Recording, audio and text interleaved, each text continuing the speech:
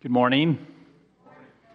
Thanks for that song, Chad. I sprung that song on Chad kind of last minute, so he was able to put it together, that last one, Solid Rock.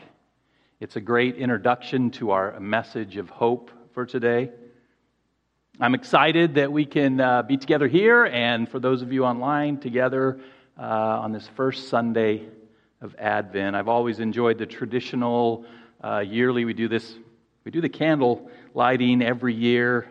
Thanks, Tom, and I think we're going to have other special guests throughout the time. We had the Herodos this week. I think we have some other special guests that will be joining us over the week. I'm excited about that. So we've done this. We do this yearly for many years, and so at Bridges, I think we have a pretty good understanding of what Advent is. But let me just restate it as we begin this four-part mini-series on Advent. So what is Advent? As Tom said, the word Advent from the Latin to come, coming. So for Christians, Advent has become this celebration of Christ's coming. And we can celebrate His coming in three distinct ways. Three distinct time frames, if you will. First, Advent is a celebration, a commemoration, a remembrance of His coming in our past. This is what we traditionally think of when we talk about Advent or Christ's coming. This is why we celebrate Advent at Christmas. This is the miraculous, historical entry of God into our world, the incarnation. This is Emmanuel, God with us. The Gospels describe this coming in some detail. In Luke chapter 2, verse 7, we read of Christ's initial coming in the past, in our past. And she, Mary, gave birth to her firstborn son, Jesus, and wrapped him in swaddling cloths and laid him in a manger because there was no place for them in the inn. Very familiar passage. This is the coming in the past. This is the Christmas story. This is the nativity scene. So first, Advent celebrates Christ's coming in our past. Then second, and this is not going to be in chronological order, we celebrate and look forward to Christ's coming in our future. Advent looks ahead. It looks in anticipation to Christ's physical return to this world that He created. This has been called the second Advent in Matthew 24:27. Jesus promised His disciples, "For as the lightning comes from the east and shines as far as the west, so will be the coming of the Son of Man." One day, Christ will physically come again in such a way that all will see, all will know, all will be aware of His return. So Advent refers to Jesus' first and His second physical comings into our world, which is our past and our future.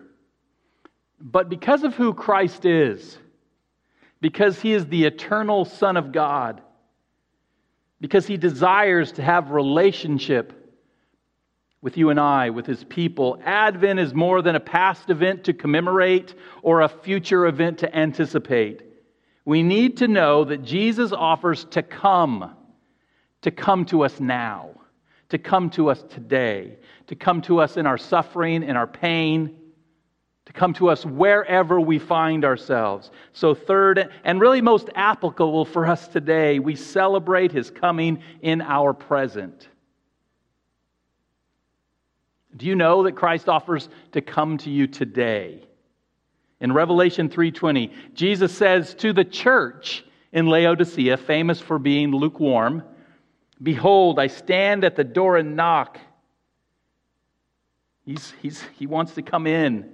"If anyone hears my voice and opens the door, I will come into him and eat with him and he with me." Jesus says, "I will come into him. I will come into you." This is an offer for every person who will trust in Him. All who will open the door of their life to Christ, He will come in and eat with you. This is symbolic of the fellowship, the relationship, the transformation that He offers to all who trust in Him. So Advent is the celebration, the commemoration of Christ coming into our world in our past. It's the celebration and anticipation of Christ coming into our world again in the future.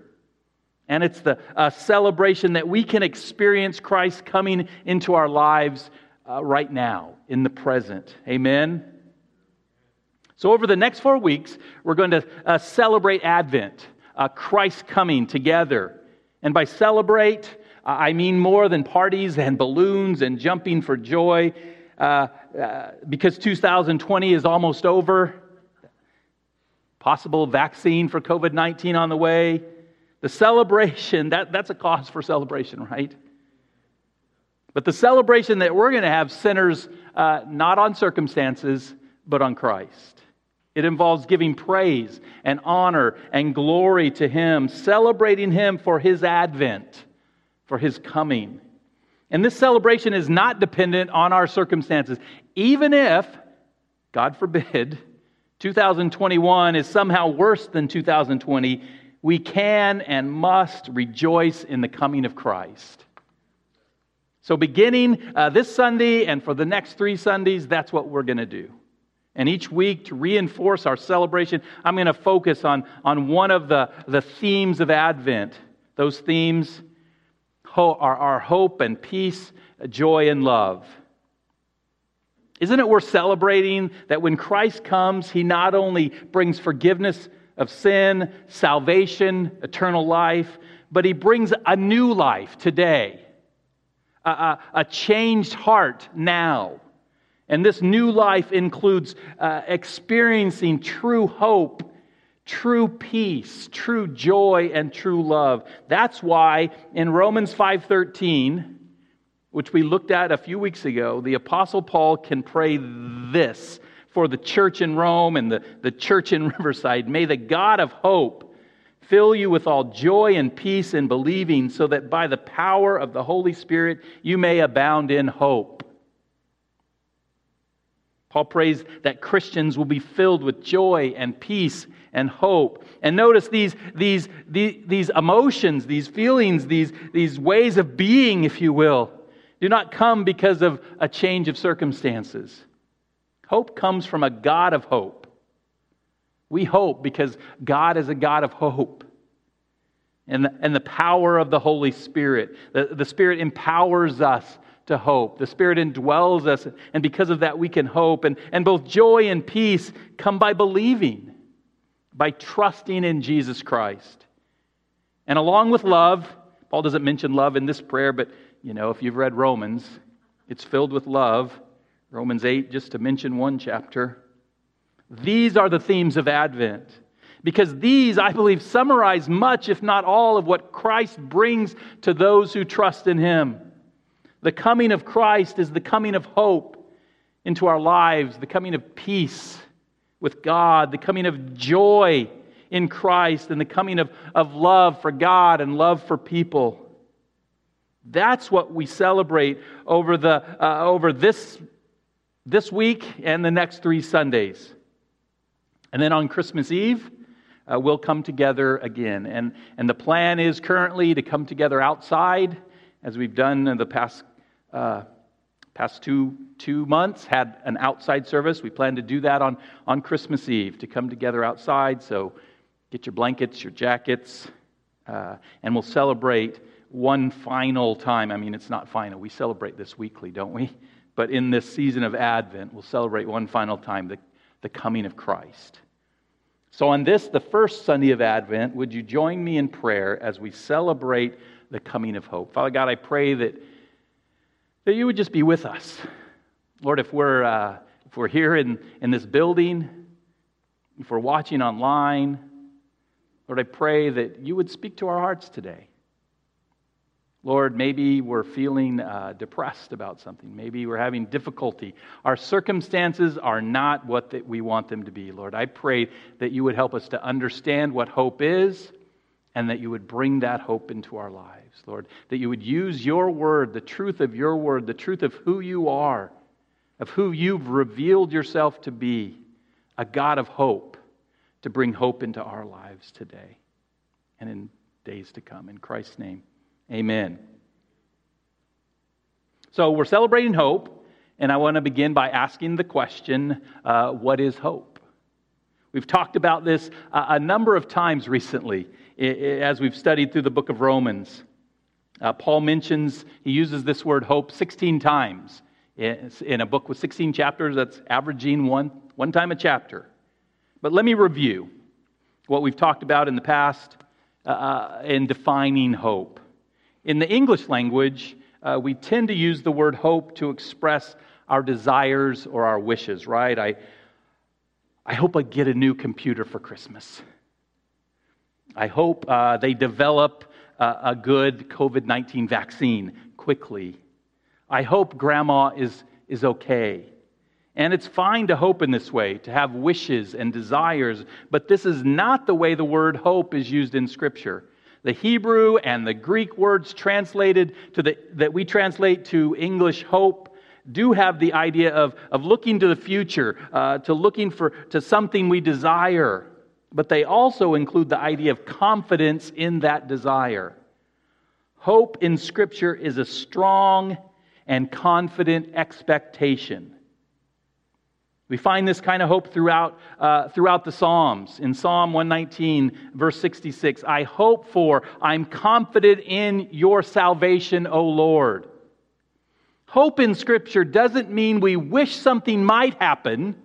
It means that we trust something will happen.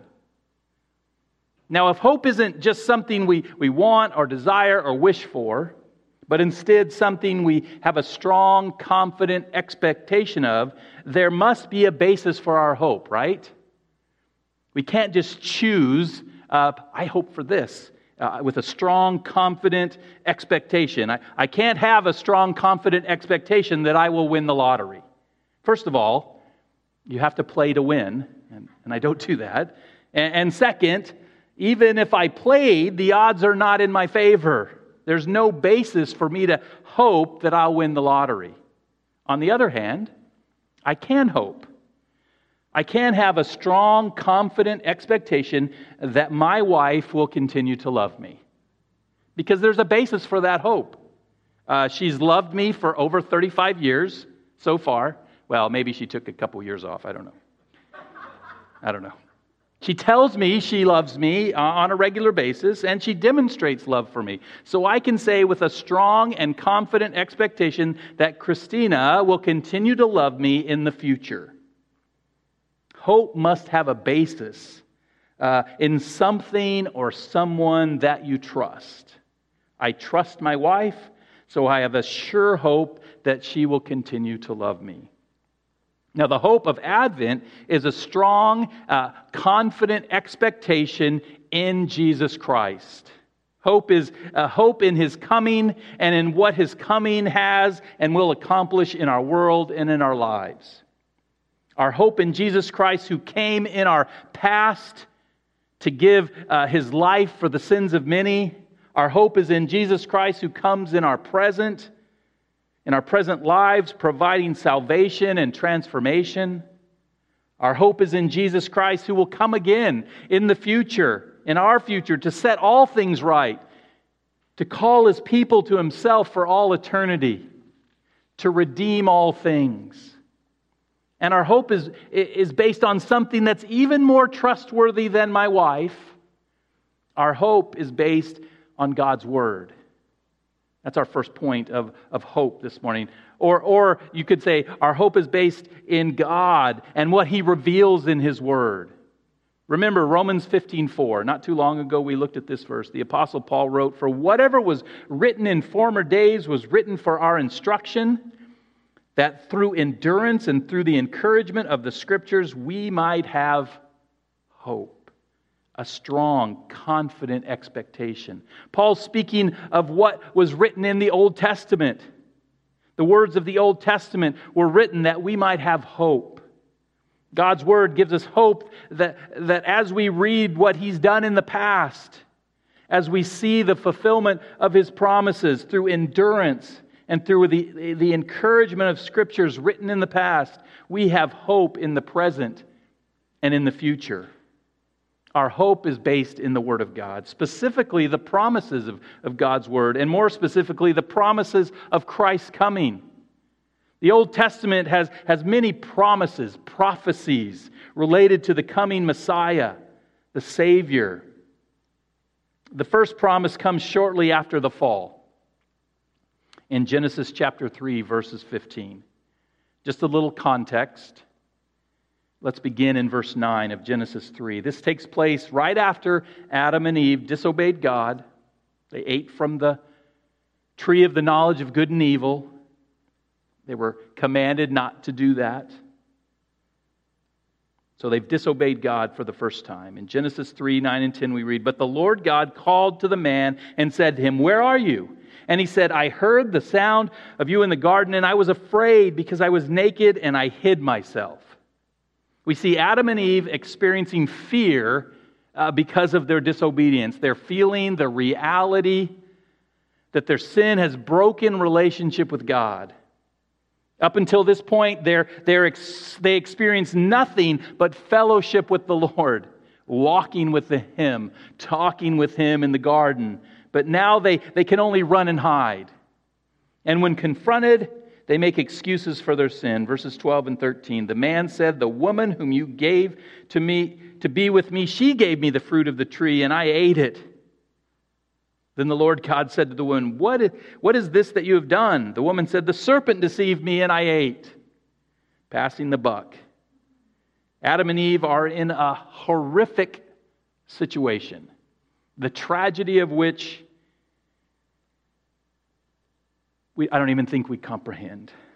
They have, in a matter of moments, gone from walking with the living God to running from this God that they now fear. They must be confused, disoriented, and desperate.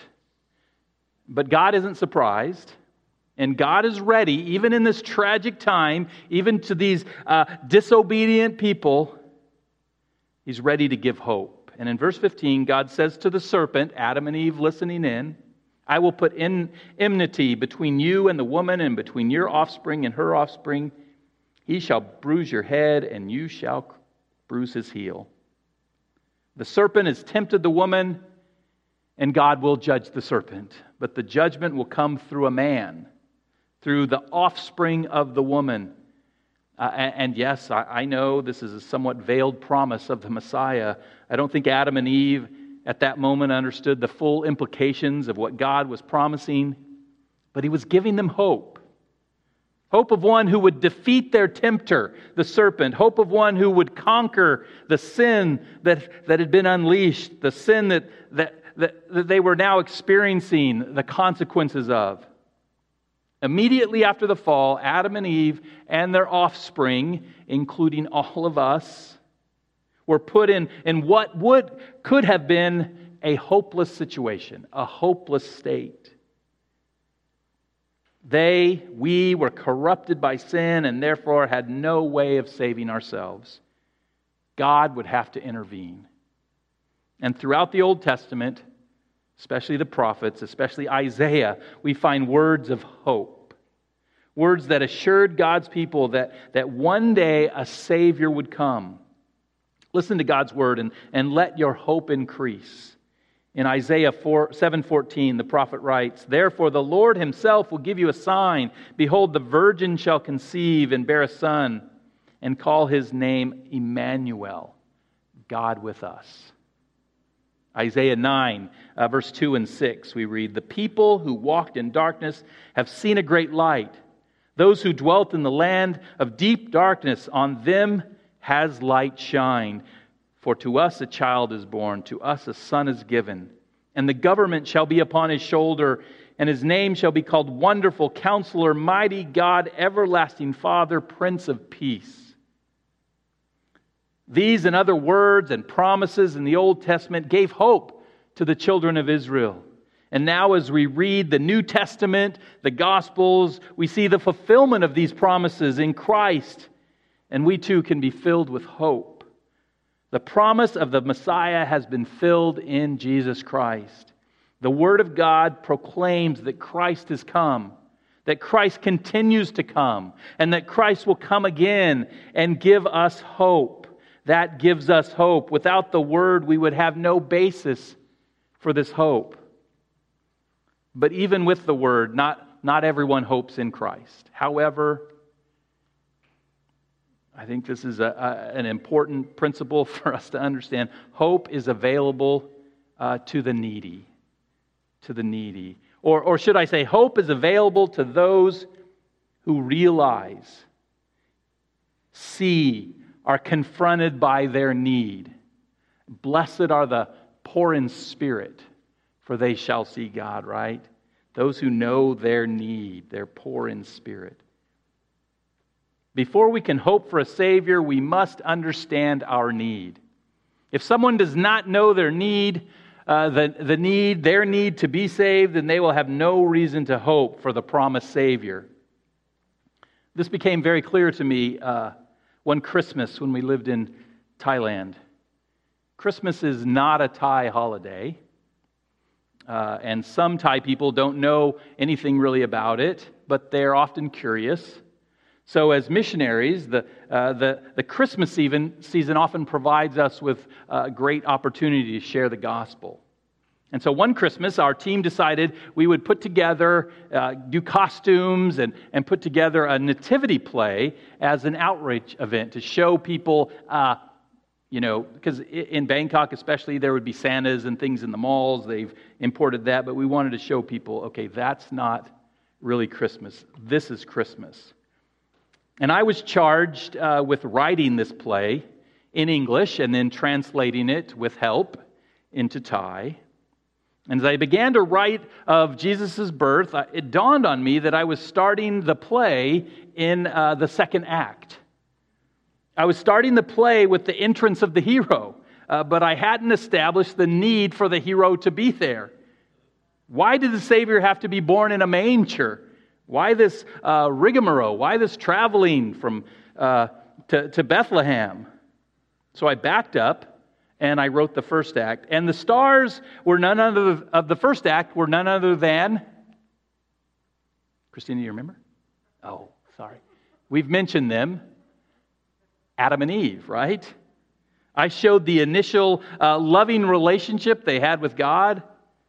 I showed the fall, the break in their relationship with God, and I showed that humanity by itself was now without hope. Then and only then did it make sense to introduce the Savior. Once the need is seen, then we can give hope that the Savior will come. Until we truly understand our need for a Savior, until we truly understand our sinful rebellion against God, until we come to terms with our own terrible situation, then we cannot experience the hope that God offers. The promises of God, of God's Word to save us from our sin are meaningless until we acknowledge our sinfulness. We can't experience hope in Christ until we understand our hopelessness without Christ. So we must establish the fact that without Christ our situation is hopeless. We must establish our need. This is actually Evangelism 101. If you're going to share the gospel with someone, you have to first establish their need. They have to know that they're a sinner before God. We've already seen the effects of the fall in the lives of Adam and Eve. The power of sin was unleashed in the world, and it brought with it the horrible consequences of death. And that consequence continues to haunt Adam's descendants. In 1 Corinthians 15:22, the Apostle Paul writes, "For as in Adam all die, sin and death are our inheritance from our parents, Adam and Eve. We are born into sin, and we prove we're sinners by the way we live, by our individual sins." I know it's not popular to talk about sin, but do you understand just how sinful, how needy you are and I am, just how incapable we are of standing before a holy God? Our problem is we think we're okay because we compare ourselves to one another. And there's always someone worse than me. I mean, if you need to, you can always go for Hitler, right? There's always someone worse.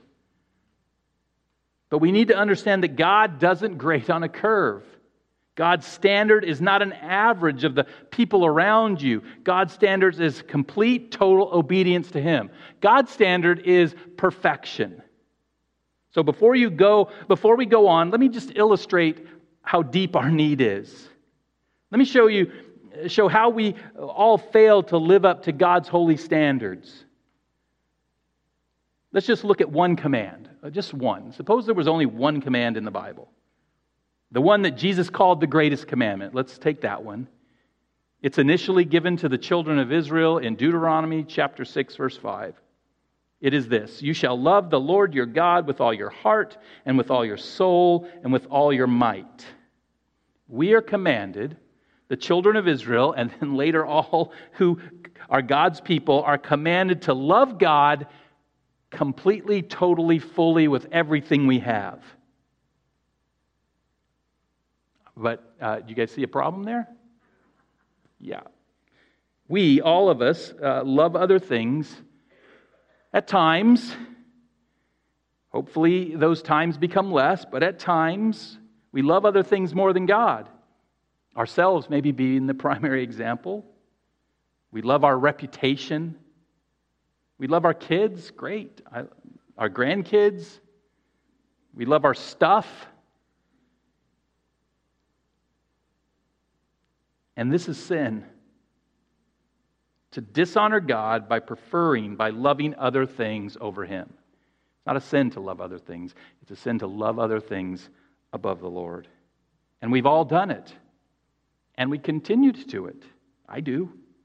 That's why Paul in Romans 3:23 can write with confidence, "For all have sinned and fall short of the glory of God." We fall short of God's glory. We fall short of glorifying God as He deserves. God deserves the worship and honor of all peoples. We talked about that last week, was it? Of all tribes and all tongues and all peoples.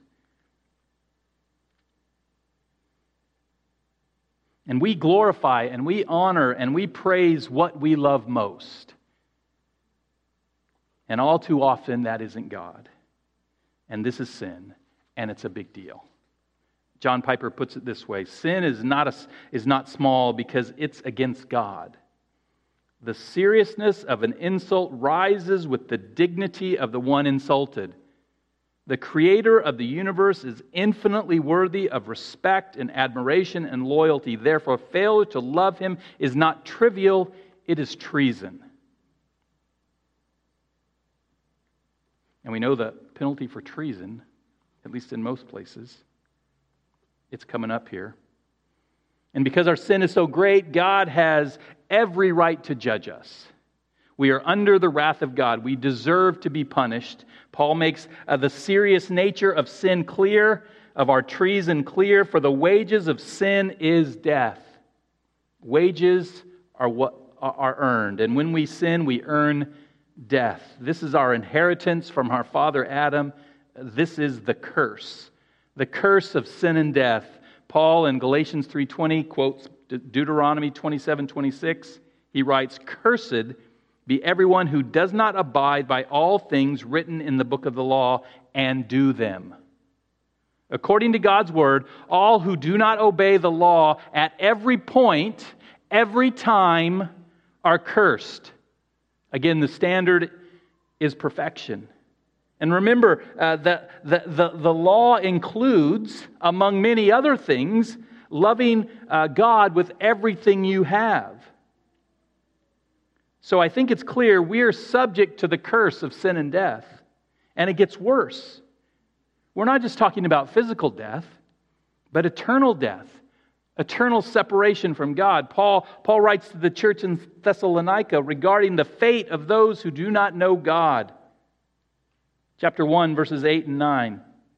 In flaming fire, inflicting vengeance on those who do not know God and on those who do not obey the gospel of our Lord Jesus, they will suffer the punishment of eternal destruction away from the presence of the Lord and from the glory of His might. Eternal destruction away from the presence of the Lord. This does not sound very hopeful. So what are we going to do about it? What are you going to do about it? Now, this is where it gets really tough. If I have a need, and I can meet that need on my own, with my own resources, then that's not so bad, right? If I'm hungry or thirsty, and I have a wallet with some cash in it, I can buy some food and some water. I can deal with my needs. So if there were a way for me to take care of my own sin, if there were a possibility that I could obey this law, then my need would not be so great. I would have hope, right? But that is not the case. Scripture is clear. We're in no position to meet our own needs in this area. Paul understood this about himself. In Romans 7:24, he wrote, "Wretched man that I am, who will deliver me from this body of death?" This is the Apostle Paul, remember? Remember, he's our example, right? And he understood he was a wretched man who needed deliverance. Who will save me because I'm wretched and cannot save myself? This is the state we find ourselves in. Under sin and death and judgment, we're cursed and completely incapable of doing anything about it. We are in reality without hope. Now, with that, if you don't see your need, if you believe that you can deal with your own sin, that you're somehow going to pull off a lot of good deeds or something, then the promise of a Savior given in the Word of God doesn't mean anything to you. It doesn't give you hope in Christ's coming because you don't believe you need Christ to come. But for those who realize their great need and their inability to do anything about it, then the coming of Christ is the coming of hope. Because third point, hope is received through Christ. In the last point, number 2, we looked at several verses, right? And if you have your Bibles open, or if you're a Bible scholar, or you know the Bible a little bit, you might have noticed that in some cases I didn't use the complete verse. I usually don't like to do that. I don't like to just pick a part of a verse.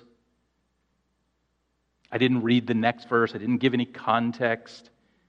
I did this because the point was to show our great need, to show our hopeless condition without Christ. But now that we know what our need has been established, we can look at the second parts of these verses. We can look a little bit of the context. It's in this context that we see that our hope comes through Christ alone. That's what we find in God's Word everywhere. We read 1 Corinthians 15:22 again, "For as in Adam all die, as children of Adam were subject to the penalty of sin, which is death." But Paul continues, "So also in Christ shall all be made alive." There it is. In Christ we're made alive. In Christ we're not subject to eternal death, eternal damnation, eternal destruction. He's paid the penalty for our sin that we might live. And that promise gives us hope. Romans 3:23 we read, "For all have sinned and fall short of the glory of God." Every one of us proves our relationship with Adam by our sin. We glorify other things instead of God. We fall short of God's holy standard. But fortunately, Romans 3:24, Paul adds, "and are justified, made right by His grace as a gift through the redemption that is in Christ Jesus." We sin, we fall short of God's glory, but because of grace, this amazing word, amazing concept, amazing component of God's nature, God's unmerited favor towards us, nothing you can do to earn it. Because He sent Jesus, because Jesus came, because Jesus went to the cross to pay the penalty for your sins and mine, because Jesus has redeemed us, He's bought us back with His own blood. We're justified before God. We're declared righteous before God. And therefore, we can now enter into relationship with Him. And there's more. Romans 6:23 we read, "For the wages of sin is death." When we sin, we earn death. It's our wages. It's our rightful wages. But that's not the end. Paul adds, but the free gift of God is eternal life in Christ Jesus our Lord. Instead of wages, we can receive a free gift. Instead of eternal death, eternal separation from God, we can receive eternal life in Christ Jesus. Then in Galatians 3:10, we read, cursed be everyone who does not abide by all things written in the book of the law and do them. Since we can never abide by all things written in the book of the law, we can't even love God as He deserves, then we're under God's curse. However, a couple verses down, verse 13, we read, Christ redeemed us from the curse of the law by becoming a curse for us. For it is written, cursed is everyone who is hanged on a tree. Yes, we're under a curse, but because of Jesus' death on the cross, because He hung on a tree, we are redeemed from the curse of the law. We're no longer under the law with its curse, but under grace with its love and mercy and forgiveness. Hallelujah. Then finally, Romans 7:24, Paul's personal testimony. Wretched man that I am, who will deliver me from this body of death? We're all wretched men and women, subject to the frailties of this human, sinful, fleshly body. And in that state, we're subject to death. Who will deliver us? Well, next verse. Thanks be to God through Jesus Christ our Lord. Jesus Christ delivers us from our wretched state. He frees us from our slavery to sin. And through the power of the Holy Spirit that He gives us, He enables us to overcome sin in our lives. Thanks be to God. Our only hope comes through Christ Jesus. In the hymn we sang earlier, The Solid Rock, Edward Mote wrote, my hope is built on nothing less than Jesus' blood and righteousness. I dare not trust the sweetest frame, but wholly lean on Jesus' name. The question we must ask ourselves this morning, what is your hope built on? What is your hope built on? Is it built on your own abilities? Is it built on your ability to be good, to do good deeds? Is it built on your intellect, your understanding? You can figure this out. If that's the case, then Scripture is clear. Without Christ, you are under a curse. You're a slave to sin. You're subject to eternal death. Without Christ, you have no hope. And if that describes you, if you have not given yourself to Christ, if you've not trusted in Him alone, if your hope is not in Him, if you're hoping in something else, if you're hoping in yourself, then I'd encourage you to repent and be reconciled to God through Christ Jesus.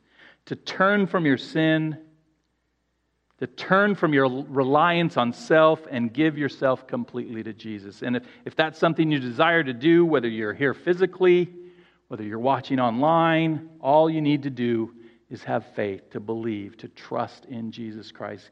Go to God in prayer. Express your desire to trust in Him. Express your desire to follow Christ. And then go to a Christian friend or family member, a church leader, a pastor, even me, and tell them that you've trusted in Christ and want to grow in your relationship with Him. And keep going to people until someone is willing to help you in this new journey of hope in Christ. Now, for those whose hope is built on nothing less than Jesus' blood and righteousness, whether you built that hope right now today or it's been there for the last 40 years. For those who've given themselves completely to Christ, for those for whom Jesus is your Savior and your Lord, what do? Well, I say you rejoice in the Lord. I mean, seriously. You are no longer under a curse. You've been set free from the power of sin. Christ has promised to come into your life, to eat with you, to sup with you, to fellowship with you today. Jesus Christ, the Lord of glory, the Prince of Peace, the mighty God, is offering to come into you. He's promised to forgive your sin, to reconcile you with God the Father, and to provide you with eternal life. He's given you those things. If that's not cause for celebration, then nothing is. And I'd encourage each one of us to celebrate the hope we've received and remember what it means to celebrate, to praise, to honor, to glorify. We celebrate Christ, we celebrate God by praising them with our lips and by the way we live. If you have hope in Christ, if you have a confident expectation that He saved you from your sin and saved you to a new and eternal life in His presence, then your response, my response, must be to praise and honor and glorify Him with our words and our deeds. Put simply, with a sure hope, we're to live wholly and completely for Him. Would you pray with me to that end? Father God, I pray for any who've heard this, who haven't given their lives to You, Father. I pray that they would see their need for You. Pray that all pretense, all belief that they can somehow earn Your favor or earn the favor of some other God would just fall away. And they would see their need for a Savior, for Christ, and they would turn to You, receive You. Lord, and for those of us, myself included, who've received You many years ago, Lord, that we would know the hope that You've given us, the inheritance, the great inheritance that You've offered, and we would hope in that, confident expectation in that. We would realize all You've done for us, Lord, and we would seek day by day, Lord, that we would grow in our ability to love You with all of our heart and our soul and our mind and our strength, that every part of us would be dedicated to Your praise and Your honor and Your glory. Lord, I pray that You would help us with that. We somehow are still feeble, and we need Your Spirit to empower us to love You, to honor You, to glorify You, and to hope in You. Please do that for us in Christ's name. Amen. God bless you as you're dismissed. Be here next week where the theme will be peace. Peace with God. Peace with God as you go.